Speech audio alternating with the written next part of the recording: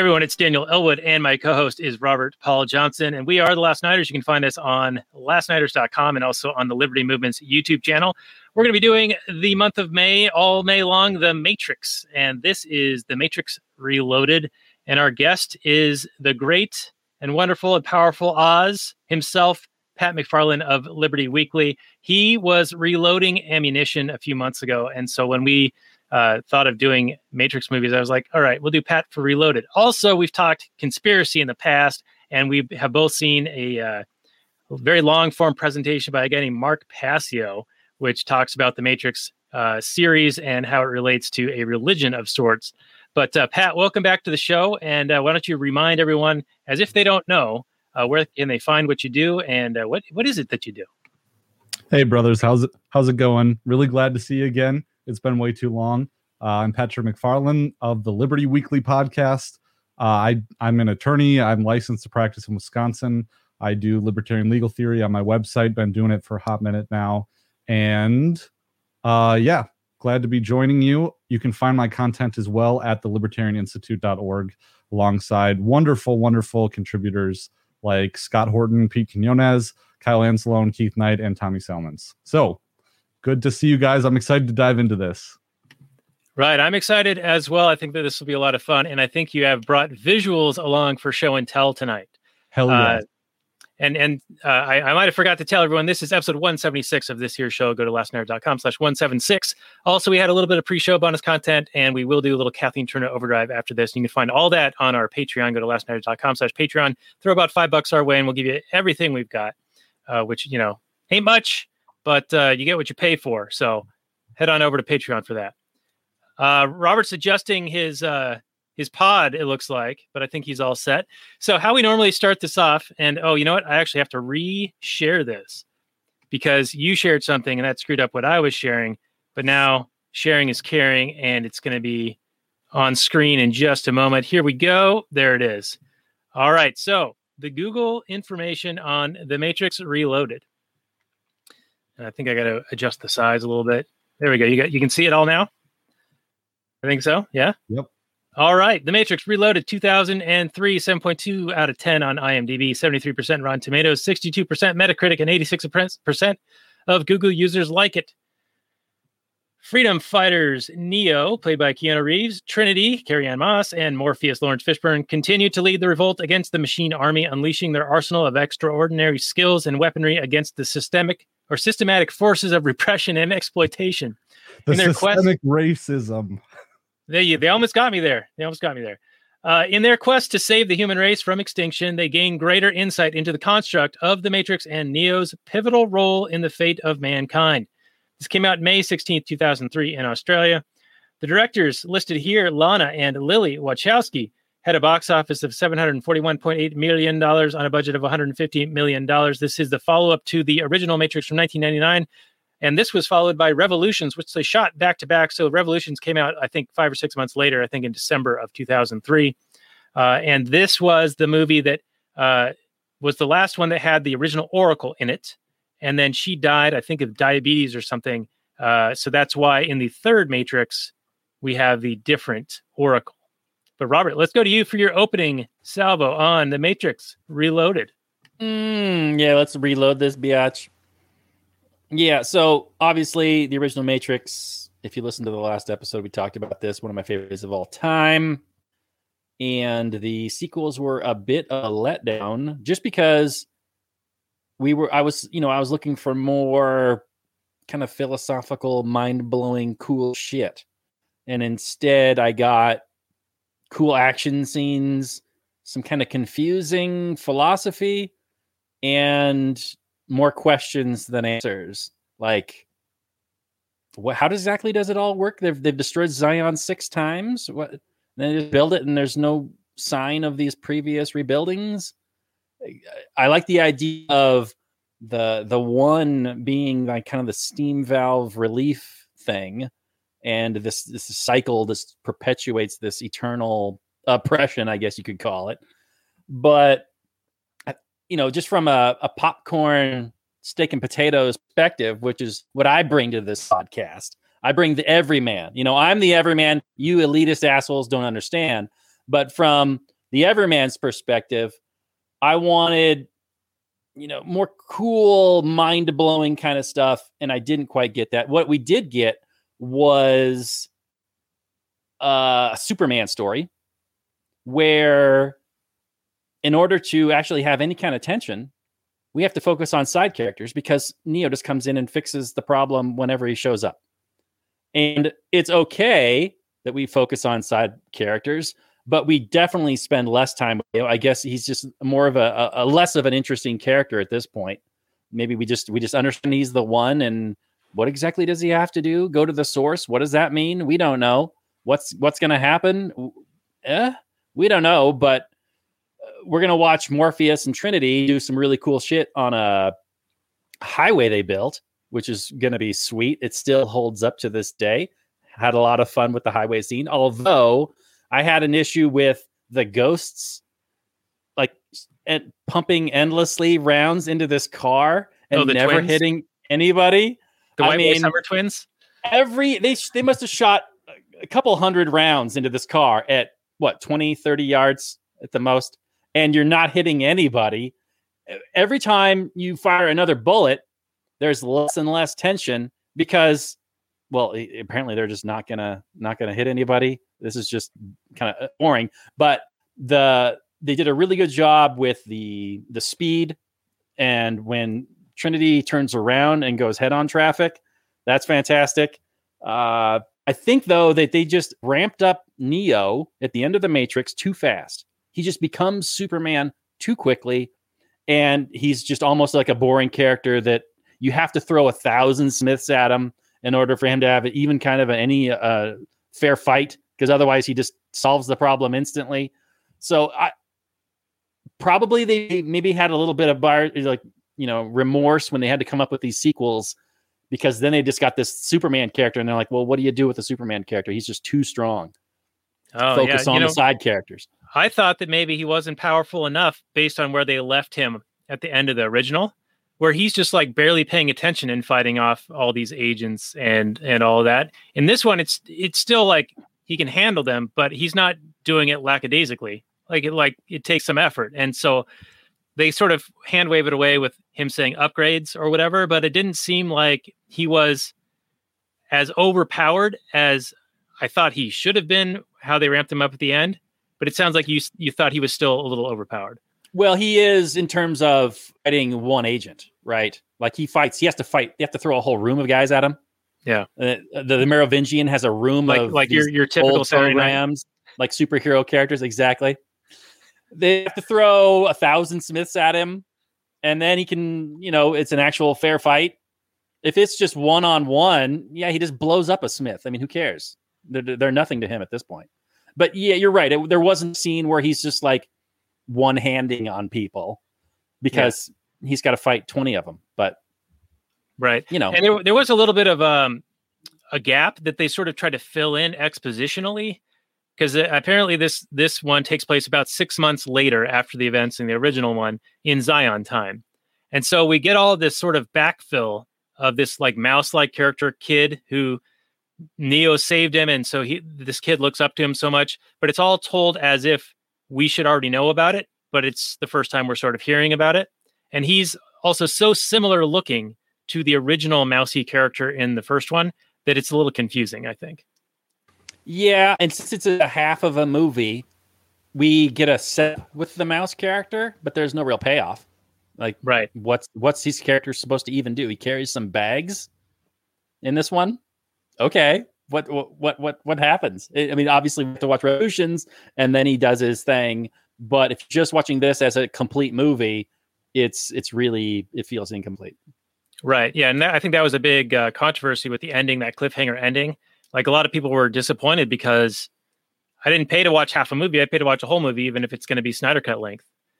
The first movie, it's a complete story. I mean, you could end it right there, and it sure leaves the door cracked for sequels, but you have the full story. And then this one, right, you're just kind of getting into it, and then, you got to wait 6 months. At least, back in the ancient days. Right. But anyway, should we bring Pat in for his take on your take and my take? What's your take, Pat? Well, I think like one of the biggest reasons, at least according to Mark Passio, and I'll probably be relying on him a lot because this is one of my favorite presentations by him. But I love The Matrix. I just love it. But he says people didn't like the second movie because the first movie addresses what is the Matrix. The second movie addresses why are we in the Matrix. And the third movie addresses how to get out of the Matrix. And people are interested in the first question, but they're not interested in the second and third questions because there's some like inconvenient truths there. I can relate. Yeah. So yeah, I don't know. They were largely forgettable for me. You know, like I was 6 years old in 1999 when The Matrix came out. And I remember that the first DVD that we ever bought with our new DVD player was The Matrix. And I watched the shit out of that, but I didn't watch the second or third ones much at all. Maybe one or two times. Yep, that's about my experience too. Yeah. The first movie is so good; it's such a complete story, and then the second one and third one are, they're more of the story, and they kind of finish it off. But it's like maybe. Sorry, where do you go from the first movie? You know, it's like I don't think they set it up to be. I mean, they leave it open ended. Yeah, but you almost don't need sequels. It almost felt like Joel Silver was like, "We need to make more money." Yeah. Okay, come up with something. Well, it's like a good horror film. You know, a really good horror film doesn't show the monster very much, except once. And in The Matrix, it's almost like, well, the whole Zion and everything about the one and Neo is almost better if you have to imagine it yourself. Because whatever they're going to portray is going to be lackluster because it's not as good as what you imagine it to be. 100%. Absolutely. Yeah. Now to take off on your Passio, where he's saying the second movie is the why we're in the Matrix, right? Mm-hmm. It seems as if now I haven't seen this in a long time, but they do make a big point about choice versus control, and they bring it up in a couple of different ways in this movie. Not only like Neo's making choices, or is he being controlled? Is Neo a control himself? Is Zion a control? Is the real world that we're seeing in this actually also in the Matrix? Is all of this a steam release valve? Because, you know, when the Sentinels are about to attack them and Neo can stop them in the real world, that's a sign that perhaps we're still in the Matrix. Right. Yeah. I didn't even... Either we're still in the Matrix or Neo is getting even more powerful and hence even more boring. Yeah. Right. Whoa. Well, it's like it's very reminiscent of 1984. I mean, it really kind of feels like it harkens back to that, where that's the ultimate like deflationary thing that just deflates you because it's like, you know, you get interested in the resistance, but then you realize the resistance is just controlled opposition. And that's what it is with what Goldstein. I can think of so many other things. I mean, so many. I mean, help me out here if you remember any dystopian films where it turns out the resistance is actually just an arm of the state. Yeah, I'm no help. Sorry. I can't. My brain doesn't work, but I believe you. Yes. Right. Well, in this one, we're introduced to the idea of the Oracle being a control mechanism. And then we're introduced to the architect being the father of the Matrix, if she's the mother of the Matrix. And they're both coming up with ways of control. And in fact, I think the architect, in his convoluted ergo proctor poop speech, sort of says that Neo himself is a form of control. And this is the sixth time that he's come through. And while he does do things a little bit differently each time, because there is sort of an element of free will or an element of choice that is possible, that perhaps Neo is not human after all. He is perhaps a sentient AI like program similar to a Smith is in this character in this movie. Right, which leads credence to the idea that the real world is actually still the Matrix. I never considered that possibility. Right. Well, you remember in the first one, we talked about how entire crops were lost because there was this utopian society and people were rejecting it with their minds. And so they had to have this struggling planet, you know, this difficult life that people would accept, because if it was too good, they wouldn't believe it. So maybe that's what the Zion being destroyed 5 or 6 times is, a Zion within the Matrix. So everyone's still plugged in. but they think they're getting unplugged and they think they're fighting the Sentinels and defeating the machines. And really, we're just all plugged in the entire time. We're just all in the pods. This makes me think about that South Park episode where they're all just drinking Jameson. I don't know if you've seen that one. It's like Stan discovers this whole group of like Matrix type people, but when they plug you into the Matrix, they really just bring down a huge bottle of Jameson and it gets plugged into your mouth and you just chug it. Oh, nice. Yeah. I have not seen that one. It's about the illusion of control is what it is. And like, I think that's like why we're in the Matrix, is because we need that illusion of control in order for us to accept the bars of the prison cell we're in. Okay, so not just the illusion of choice, but also the illusion of control. Sorry, the illusion of choice. You're right. Sorry. I mean, I could see the illusion of control being a thing too, like, because then those who think that they can see, those who think they've taken the red pill, yeah, think that there is a control that they are overcoming and defeating. Yeah, and you need that kind of resistance. Why would you need that kind of resistance, though? If you're in the mind of the Merovingian and the ones who benefit from the control system, why would you need to constantly be? What is the purpose of the release valve? Well, if we believe the story from the original Matrix, where they say that the minds rejected it, and crops were lost, that meant that the humans in the pods died, and so perhaps the control, it's necessary to keep the humans alive because they think that there's this struggle that they're involved in, and they got to give it, and they have to have, they have purpose. They have the ability to win, or at least the perceived chance to win. You feel more important that way. You have some successes, you have some losses, but you have the chance of success, and your choices seem to matter.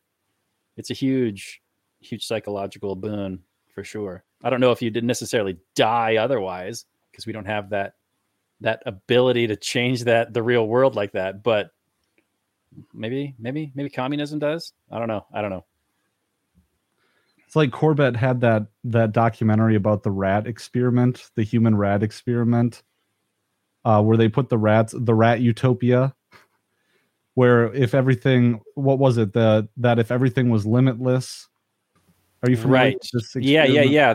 He made a giant rat mansion, and they grew, they reproduced, but they stopped at some point. Like they wouldn't fill up all the space and eat all the food. They just kind of stopped, and they got lazy, and they stopped having sex, and they didn't even fight with each other. Really, they didn't compete for anything. They just kind of quit being rats. Yeah, in Corbett's documentary, or his piece on it, he talked about how the guy who designed the experiment, it was always about more than just rats. And he has this really like weird thing in his paper that he eventually wrote about it, about how it's really about controlling the human race. It's pretty deep. Maybe I'll send a link so we can talk, put it in the show notes. Yeah, maybe we're seeing the fruits of that research being deployed now. Right now, yeah. Yeah. So some of the notes that I have, if we're ready to move on to a couple of different things here, are just quotes that Morpheus said that I thought were really interesting. And I identified with him in a lot of ways. So he has so much faith in that he has the one true kind of concept or philosophy or the prophecy. And I liken this to how we all adopt a common, anarchist, capitalist, libertarian, non-aggression principle philosophy. And that is the retort to, not everyone believes as you do. Well, my beliefs do not require that they do. Unlike the statist mind, which does require that you also go along with their edicts. Yeah, it's a good quote. I wrote that one down myself. It's very much, when you have certainty and understanding, you're not necessarily going to take some dumbass criticism from some rando and have it shock and break your worldview. It's a complete worldview that, and to your point, their belief systems, you have to go along with all this crap, and it's constantly changing. Yeah, and if you don't like it, that leave. hive mind. If you don't like it, leave. Well, so just by being in a geographic area, you're basically submitting to anything and everything that they can conceive of, even going forward. And what if it's worldwide like it is now? Yeah, where do you go? You can like it, leave. Yeah. Pat, you got any comments on this before I move on to my next present day relevant quote? I kind of likened it to the struggle between Morpheus and this other commander guy from Zion really reminded me of kind of what's going on with the Mises Caucus and Dave Smith. Is that, you know, we're both kind of members of Zion, for lack of a better term, but Morpheus, if I can compare Dave Smith to Morpheus, has this idea that, you know, we have to have faith in the message and faith in not going about the pragmatic kind of thing, which is what this commander guy is talking about. He's like, there's machines headed to the city right now, and we need to do things to stop them. And Morpheus is like, well, it's about more than that. It's about Neo. It's about the message. It's about, you know, waking people up. And I think that's directly relevant, you know, to what's going on, what has gone on with the struggle in the libertarian movement between the blue-pilled libertarians and people who are, you know, super principled. Yeah, I agree with that. That's a really good point. I think that the reason that Ron Paul was so popular and a movement sparked behind him was because he was so on message.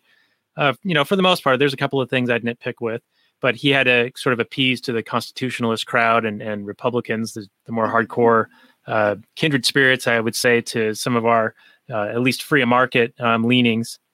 But there is a case for some pragmatism, I think. You know, on a local level or in a defensive capacity, making change where you can. I think Hans Hermann Hoppe had a paper and a speech about what must be done, and it's all about getting active locally to make your the things that affect you more directly lean towards more freedom. But I think Dave's point is even probably more powerful, and that is if you have the platform, and they're basically giving you a platform when you're looking at a national race, that's where you can get the message out. And that's what needs to be pure enough to where people can hear it and be drawn to it. And if you're going to just kowtow and acquiesce every step along the way and just kind of try to meet in the middle or be, you know, like the Gary Johnson style, like, oh, well, we're fiscally conservative, but socially liberal, or even the Rand Paul thing where, you know, he just tried to be like sort of maverick, sort of radical, but not quite. You know, he tried to meet in the middle a little bit too much. And I think that those just become milquetoast, watered down messages that don't inspire people. I mean, who's going to go to the ramparts for 3% lower taxes? You know, I think that was a Murray Rothbard quote. You know, he's like, we need to, you know, actually inspire people with like a real goal and a real vision that people are going to be willing to work for and take pride in that. Sort of like, you know, we were talking about how it can be a control. But you know, having a goal and having a drive to work towards something, I think, is a very powerful thing. And when you don't have a philosophically grounded message, you lose that. Yeah, you end up trying to please everybody and end up appealing to nobody. Right, which is pretty useless. All right, well, I have my next quote that I want to bring up, and this one, man, I thought this applied perfectly to today. They're having that same kind of discussion. It's Morpheus and the council and that, what's the guy's name? Maddox, maybe? The commander guy who wants the extra 2 ships to defend against the alien or the Sentinel invasion. Their argument is, we don't want a panic. So we're not going to tell people the truth or the whole truth. You know, we're going to tell them a little bit. We're going to be like, oh yeah, there's some stuff that might be happening, but you know, don't tell them too much. And Morpheus is like, no, give them the truth, let them decide for themselves and they won't panic. This is almost like they could have played this a year ago, you know, where I think Fauci even admitted, well, the reason we originally didn't advocate for masks was because we wanted to save them for the healthcare workers. So we lied about not needing them so that they wouldn't be all bought up and so they'd still be available for people. And while that may have been noble at the time, at least in intention, in practice, they're lying through their teeth. And I think that if they should have any role at all, it should be to impartially and objectively give you the information so you can make your own risk assessment and make your own decisions on what you are going to do for yourself and for your loved ones. And I think that would have gone a very much longer way in making this situation had been handled so much better. When we were on with Bob Murphy talking about They Live last fall, he made the point that if you let people make their choices, then you're not going to be corralling everybody into this one size fits all thing. So like all the mom and pop shops got shut down and everyone's now funneled into the big box stores. So now you have concentrations of people trying to buy things, and it gives you the exact opposite situation of what you would want if you're trying to maintain distancing. Whereas if you let the businesses remain open and advertise what level of regulations or requirements are necessary, then consumers could choose, hey, I'm comfortable with this level of risk, so I'll go here. And you, Robert, you might have been comfortable with even more risk, so you go over here where they're just raw dogging life with their faces. And then some of the oldsters would be like wearing the 17 masks and the glasses, because it can get in your eyes, apparently. At least that's what he was saying last July.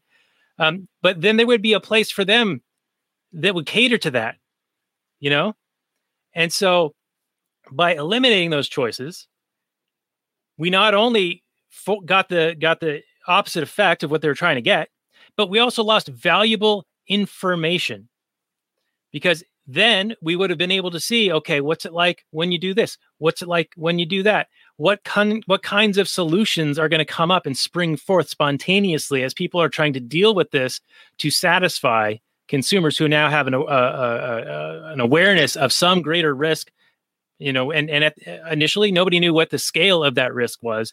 And my point back then was, well, even if it's the most deadly thing in the world, you want freedom to be able to deal with it.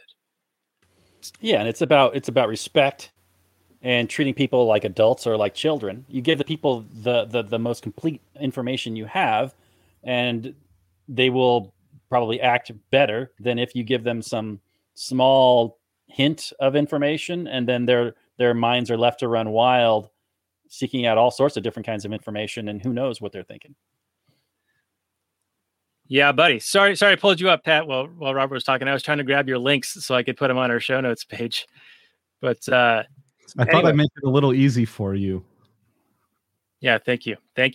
So anyway, I thought that was a really good quote from Morpheus, and I think that he was vindicated in this. He told them the truth, and he got them inspired against a common enemy, and he got them fired up to defend Zion. And I think that's what you want. You want people to be able to make the decision for themselves. I mean, could you imagine if they had gone that other dude's route? The people would have just been like, "Oh, nothing's wrong. Okay, life is going on until it's too late, probably." Yeah, until the Sentinels are beating on the door. And nobody's prepared for shit, and nobody's like, I don't know, like made peace with it or been like, okay, they've come to terms with it. Like, okay, we've got 72 hours before this thing happens. And you go through all those, mental processes, the stages of grief or whatever. And then you have resolve to deal with it. But, if they just lie to you to appease you and just keep you docile and then you're surprised with it, then what's your reaction going to be then? You haven't processed any of this information. You haven't made any plans whatsoever. You don't know if you're, in a position to do the thing that you think had you been given the time to actually prepare, that you would have done differently, Yeah. And it's centralized, thinking. Like, he knows better than all these other people. He's not soliciting ideas from this vast number of people that might have a really good idea about how to help, but he wants to control information. He wants to not let them know. So he doesn't get that help. They're operating under a very short time frame anyway, but when it's all hands on deck time, you treat people like adults and you get help from wherever you can. You give everybody the information, and you never know where some genius idea is going to come from. Right. And while I will lend some plausibility to his argument, and we hear it all the time, and they even make mention of it, is, hey, we're not as well versed in defending the city as you are, so we will, listen to your arguments and adhere to your advice. But he wanted it to be only his decision. He wanted that autocratic authority of, hey, I'm the expert here, And so I should be the one calling the shots. And of course, we see what that's been doing in present day as well. Do we think that given the opportunity Morpheus would have, if Morpheus would have had it his way, would he have decided to defend the city at all? Or would he have put 100% of all the efforts into Neo's mission? I think that Morpheus was probably okay with just having some resources devoted to his mission. 2 or 3 ships. Yeah. And really that's almost a margin of utility argument, because to him, those 2 or 3 ships are vitally important to his belief in the prophecy. Whereas for Maddox, or whatever the guy's name is, it's 2 or 3 more ships out of, I don't know, dozens. I don't even know how many they have, but each additional ship to him, while he is claiming it has a lot of value to him, it's really, just a couple more than a bunch that he already has. Indeed. You got any more quotes from Morpheus, Daniel? Well, or there's another quote when he's making his speech to all the people. He says, "We must shed our fear of it because we are still here." And I think we could use some of that for the population these days as well. We need to shed our fear of the propaganda porn that is being spilled out upon the airwaves and the websites. There are so many holes in their arguments these days and in their data. Tom Woods had an email today where he has the chart compared for hospitalization rates between the 25 most restrictive states and the 25 least restrictive states. And the 2 lines are virtually mirror images of each other. Like they're like the same, like they're hardly different at all. That's like day 390 something to slow the spread, and only 99.998 of us remain. Right. Like writing my apocalypse journal. Yeah, if someone were to write an apocalyptic novel based on today, I don't know if anybody would read it. I wouldn't. Yeah, it's so bizarre. But anyway, we had an example here where the guy who delivers our monthly meat box, we have the butcher box thing. Nice. And I've been marking time with his arrivals because I've lost all concept of time since the 15 days or whatever to flatten the curve. So anyway, it seems like he was just here and then he's back again, and that's been going on for months. Well, anyway, he's always been wearing a mask. And sometimes I see him driving through the neighborhood making deliveries wearing a mask. By himself? By himself. Not today. No mask today. And so when he approached, I was like, "Oh man, it's so good to see your face." And we started talking, and he's like, "Man, yeah, I'm just so over it." And he said that he had gotten the vaccine. I'm like, "Okay, that's cool if that's what you really wanted." For me, not for me. I don't like the lack of liability for them. I don't like the that they're saying it's totally safe and 95% effective. And I've seen some of the numbers behind that, and they're fucking lying. So, but we started talking about these curves I was just mentioning, and how if you're gonna argue for this massive imposition on people's lives, locking them down, forcing masks, mandates, shutting down businesses, destroying lives. We're seeing all of these collateral damage coming from this, with depression, suicides, drug overdoses, missed cancer screenings, heart disease, people dying of heart attacks because they're afraid to go to the hospital, and all of those things. All of those are the damage caused that would not have occurred had they not forced these lockdowns. You better damn well see a big, significant difference between those areas that had these restrictions and those that did not. And the fact that there is hardly any difference at all shows you that it was all for nothing. All it is causing harm. So it's not like how they played in their heads that, oh, well, if we didn't do this, then there would have been even more deaths than the 600,000 or whatever number they're throwing out these days. You know what the average age is of people who died with coronavirus? It's the average age of death at all. 80. Higher. Yeah, 80. So, people die. That happens. Car accidents, cancer, heart disease, accidents, you name it. People die all the time. Old age. You're not going to eliminate death. I remember when Cuomo was doing his Emmy-winning daily speeches. He's like, "The virus is death. We're fighting death." Well, I mean, yep. He had some inside info on that because he was putting the virus right into the most vulnerable population. But anyway, but yeah, I mean, he's obviously a fearmonger. He's essentially equating the risk of dying from corona to be death for anybody. Right. If you get it, you're dead. When it's you get it and 99.98% of you are not going to die. Yep. And it's been a real trick to go from 15 days to flatten the curve because we're all going to get it eventually, right? I mean, we're just trying to not overwhelm the healthcare system to, well, we got to go until there's new cases. Right. Yeah, that was the original argument is that ever gets sick. Yeah, we just need to not overwhelm the hospitals and the resources. So let's flatten it so we have the same amount of cases or whatever, but we have the resources over the time horizon to be able to manage it without overextending those available resources. That was the original argument. Now, have they changed their minds and flip-flopped like 100 times since then? Yes, they have. So I don't know if they would still make that argument or not, but it's been over a year now. Anyway, we should probably talk about this movie. Well, no, let's not talk about the movie because you got me fired up now, Daniel. All right. So not only that, but they've also done a little sleight of hand with the idea that we're not going to get through this to the other side without a vaccine. Oh, yeah. As if human beings for our entire history haven't been dealing with diseases and getting through them without vaccines. Now this whole new COVID-19 is so scary and whatever, we have to have a vaccine or else we just can't go back to normal life because fear. And it's a real mindfuck. It's just absolutely just piling on the fear.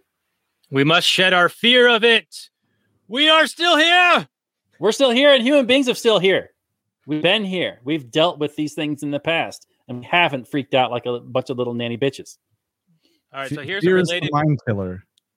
That's right. That's here is the mind killer. All right, here's a related quote that maybe explains where some of this comes from. What do all men with power want? More power. More power. That's right. Okay, Cuomo said that we're fighting against death. But you know who is death? Agent Smith. So that's the perfect segue. Come on. So there's Agent a lot Smith of symbolism. Is that what you're saying? Agent Smith is the Reaper? Represents death. Yeah. He represents the death of compassion, the cremation of care. So I'm going to take this down the conspiracy rabbit hole. Are you ready for this? Nice. Let's do it. Come on. Light the so much symbology behind this fucking movie. So I'll pull up the main screen. What's that? You want me to pull up your screen here? Yeah, I got you, fam. All right. Adding to the stream now. So this is the symbology behind the movie, basically, that the Neo and Morpheus and Trinity represent the three parts of the human consciousness, basically, that Trinity is the most important actually character in the whole trilogy, I think, is that she represents, our compassion and love and heart and care and spirit. And, that's basically Passio talks about how in the second movie is about how we are always saving Trinity, because at the beginning of every Matrix movie, Trinity is in grave peril. And, Morpheus is asleep and Neo is asleep in the beginning of every movie, and he represents the common man, our will, our courage, our conscience, and our freedom in our action. And so basically the whole series is about Neo saving Trinity, which is Trinity is what's needed to overcome the control system.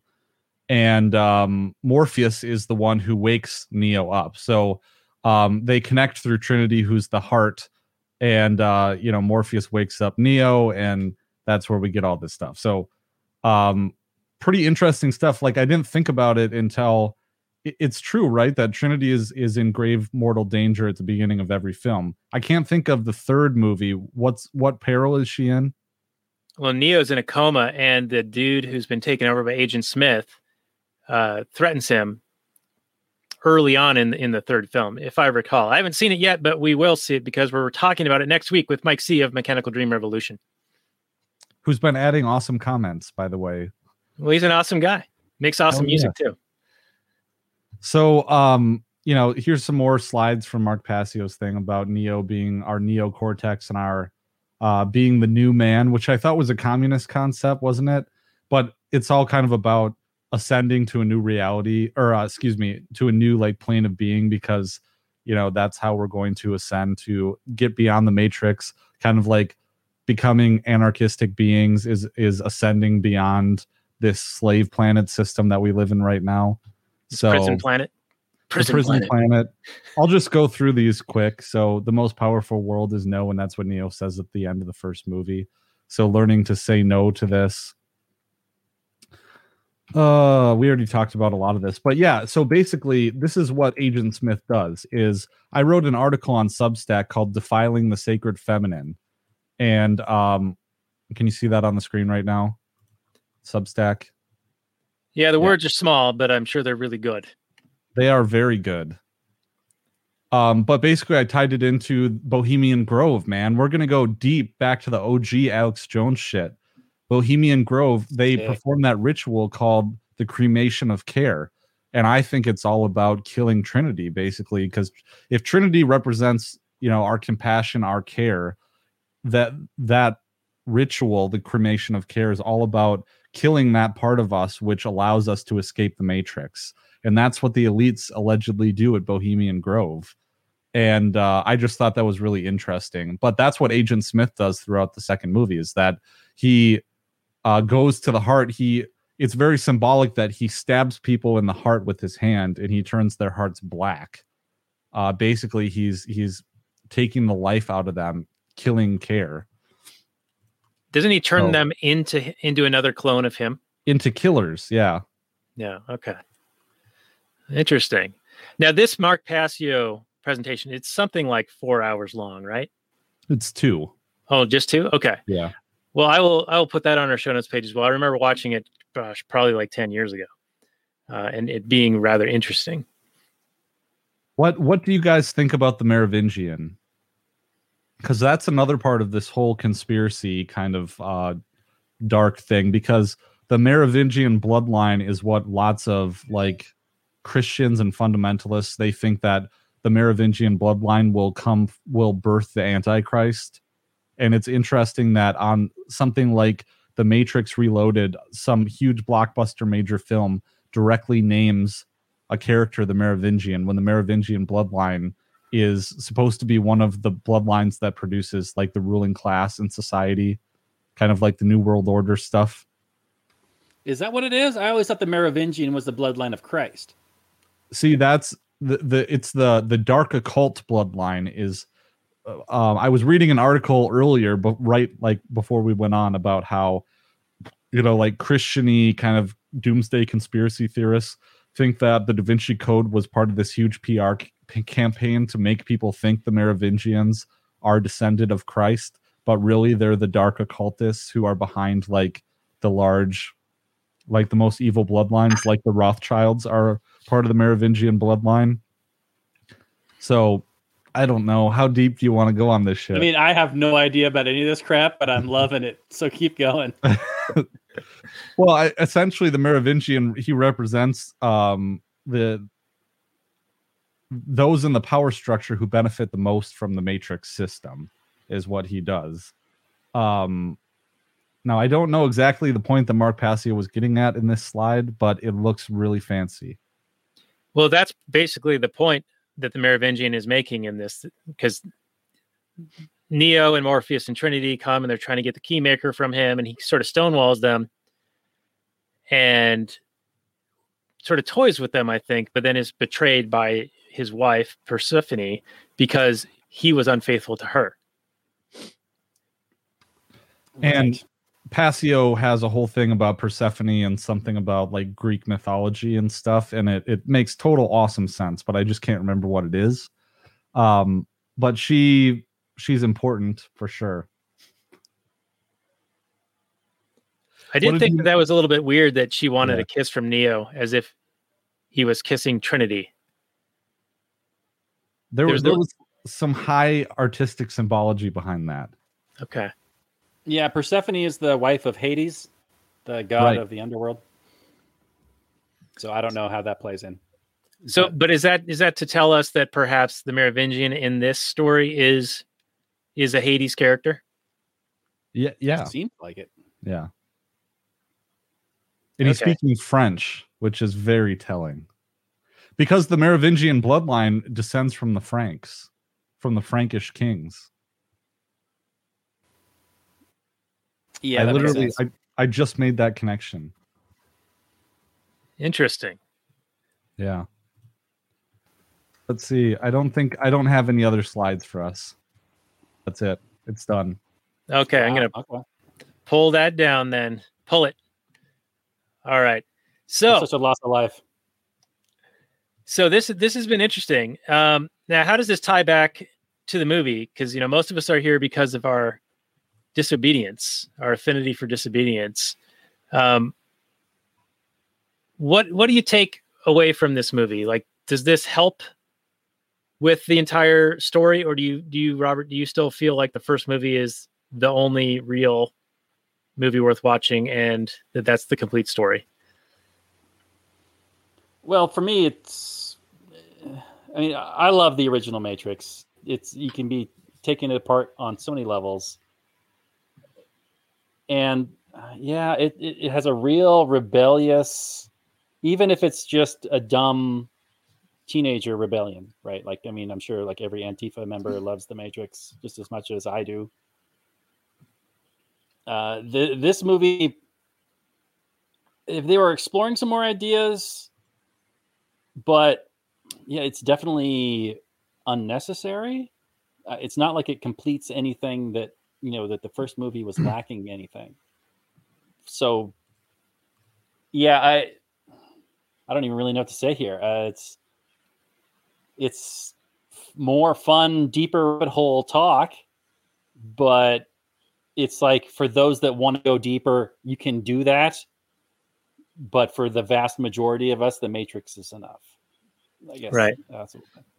Now, before we go to Pat, I wanted to also ask you, Robert, you said that you liked the action sequences in this one, but I found them to look pretty dated CGI style in a lot of ways. And I think because they found that they couldn't do the same kind of manual wire work and rigging that they were doing with the cameras to get the Matrix, like 3D motion kind of thing that they were doing in the original. So they did a computer program that sort of developed to be able to do this. And I think it looks almost video game-ish, especially the Smith fight. And whenever Neo is like flying around, it just looks a little plasticky. It looks a little like he's a toy or something like that. Yeah, it's unfortunate. But these movies cost like $1 bajillion at the time, and they were developing all kinds of fantastic technology. And that's the nature of the game. When you rely too much on CGI, it's eventually going to look dated. Like the practical stuff on the freeway looks fantastic, but then they go to the two semis smashing into each other, and then the buckling and the warping and the whatever, and then that looks like more like a PS2 graphic. It's unfortunate. It really is unfortunate. When the bullet effects, all the CGI, they made it look as good as they possibly could at the time, and it just looks poor because of all the amazing advancements we've done. All the amazing advancements in technology that have created look poor.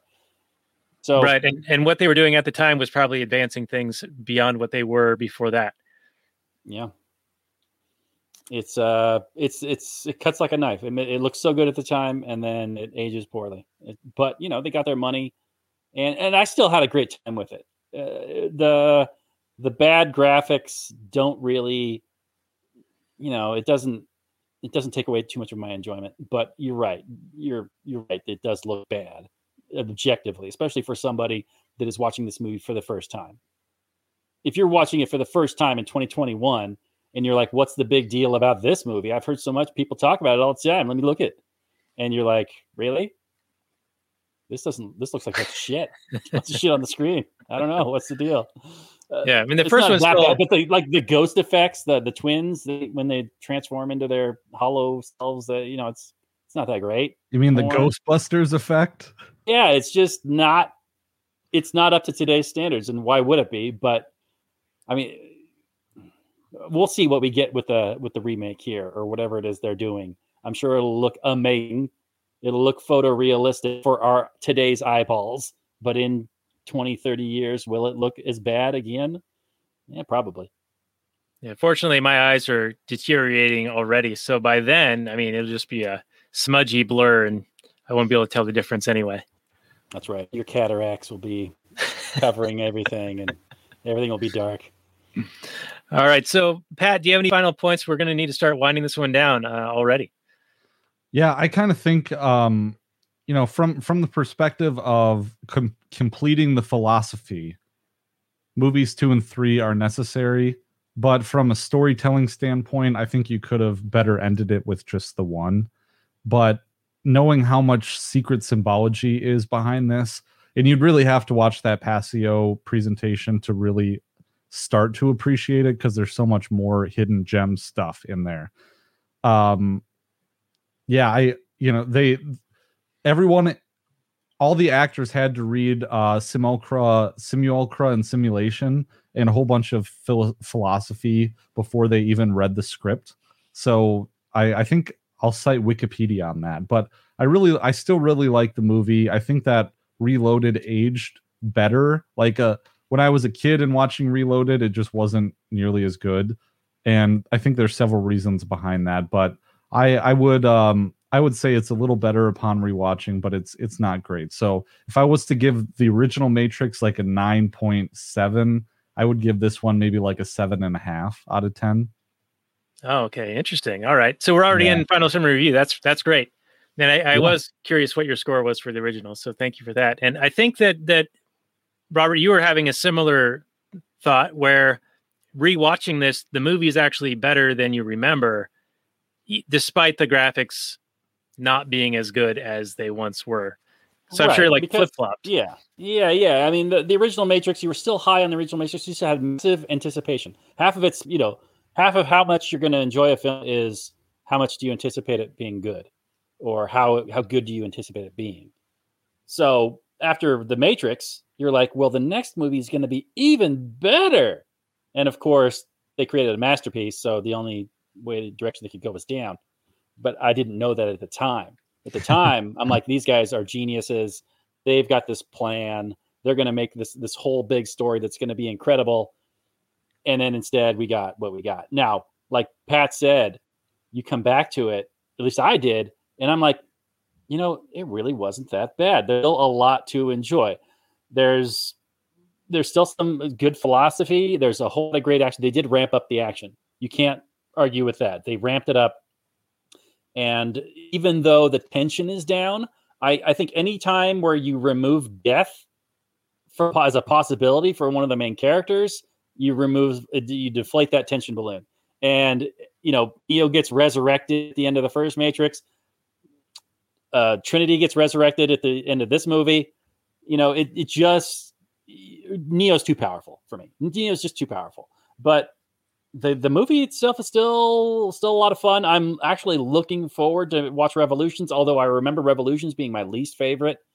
And we'll see. Isn't it a bit long? And there's a whole lot going on in like the real world that just isn't super great. I don't know. We'll see. I don't remember a lot of it, and what I do remember wasn't good. So I remember Neo being carried off dead by machines into a white light. And anyway, there's flashes of stuff, but it's not as memorable as that first Matrix, of course. So yeah, for Pat's score, I gave the original Matrix 9.9 out of 10, and I am going to give this like a 7.2. It's good. It's still recommended, but it's not a masterpiece that the original was, for sure. Not for me. All right, very good. Well, I agree with both of you guys in that when I rewatched this most recent time, I actually enjoyed it more than I thought I would, just from my old recollection of it not being that great. But you're right. When you revisit it, it is actually pretty good. Granted, it does look a little bit dated. And in some ways, I sort of wish that I had watched Revolutions again before we had our discussion tonight. But then I probably would have had an even more confused mind on what was going on and what thing happened in what movie.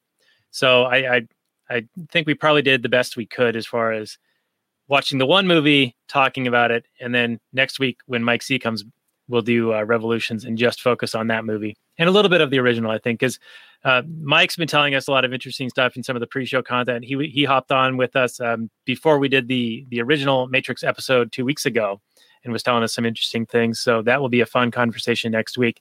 But for this one, I'm going to go with a 7 for Matrix Reloaded. And I think it's worth watching. And I'm not sure what to make of what they're doing coming out later this year. And so, Pat, I wanted to get your take on what do you think they're working on? Do you have any readings in on this? I don't.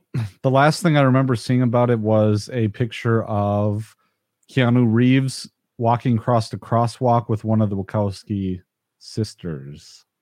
So I don't know exactly what they're planning. I don't know what direction they go in, but I don't know. It has to be better than Revelations. What would you like to see out of this new project here, Pat? I don't know. I'd like to see something that has a good storyline, but something that challenges orthodox beliefs. Something like the first Matrix movie that is like a secret ninja bomb planted deep in people's psyche, like a Larkin Rose Candles in the Dark type thing that people don't know they're ingesting, but they're ingesting it regardless. Wouldn't that be awesome? I think it would only be good if it challenged, like in a true Matrix way, if it really challenged orthodox beliefs in a way that was cool, because that was the strength of the original Matrix movies. Yeah, absolutely. Giving you something to chew on in your brain and your eyeballs, and it's just cooler than anything you've seen before. That being said, it can't be any better than John Wick, because I love John Wick movies. Like they could make 20 of them. I think I've said this on your show before. They could make 20 fucking John Wick movies, and I would love every single one of them just as much as the first one. So I don't know how you can top that right now. I keep hearing about it. I got to watch John Wick. I haven't done it yet, and there's like 3 or 4 of them out now. It's awesome. That's okay. Awesome, yeah. Well, once I get the first one was a lot of fun, but he like avenging his dead dog or something like that. So you can't take it too seriously. It's like, okay, I'm here to watch awesome like neo-noir action kung fu shoot 'em up films. It's not, you can't look too much into it. It's just, it is what it is. So he's basically Neo again. Basically, yeah. Okay. He's the Baba Yaga. He's the the boogeyman. He's a mafia hitman, and he gets crossed and he just kills everything. Okay. Well, I'll give that a watch. It's been recommended. There's gold coins. There's gold coins in it. So I don't know what you wouldn't like about it. Oh man. Well, we're gonna have to have you back, Pat. You've been on, I think, almost a dozen times. Mike's been on about a dozen times too. So we're going back to the well on that. But why don't you just remind everyone where they can find your podcast, and then we will sign off and get into some Kathleen Turner Overdrive. Awesome. Yeah. Hey, thanks for having me on, you guys. I really appreciate it. It's always a good time. I'm so glad that we've been friends for so long. It's really special. So now that shit's out of the way, libertyweekly.net is where you can find me. Also on the Libertarian Institute at libertarianinstitute.org, alongside other fine podcasts. So until next time. All right. Well, next time we will be back with The Matrix Revolutions with Mike C of Mechanical Dream Revolution. And you guys can support the work we do here. Go to lastnerve.com/Patreon, get some of that Kathleen Turner Overdrive and pre-show bonus content. You can find the show notes and more for this at lastnerve.com/176. We will have all of Pat's prior appearances with us on the show, and also links to the Libertarian Institute, and also his show at libertyweekly.net.